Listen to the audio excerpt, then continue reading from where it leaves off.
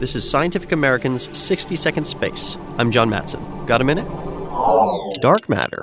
It's hard to see, it's hard to study, and it just won't behave. There's plenty of dark matter around, it's just that no one knows what it is. It only makes its presence felt through its gravitational pull. But astronomers have figured out ways to ID dark matter. One tactic is called gravitational lensing. Dark matter's gravitational pull bends light, so clumps of dark matter distort the appearance of galaxies in the background. Researchers measured those distortions with the Hubble Space Telescope, and they recently mapped out the dark matter in a galaxy cluster called A520, which is actually several galaxy clusters all smashing together. The problem was the dark matter in A520 wasn't where it ought to be. Past studies have shown that clouds of dark matter pass cleanly through one another when galaxy clusters merge.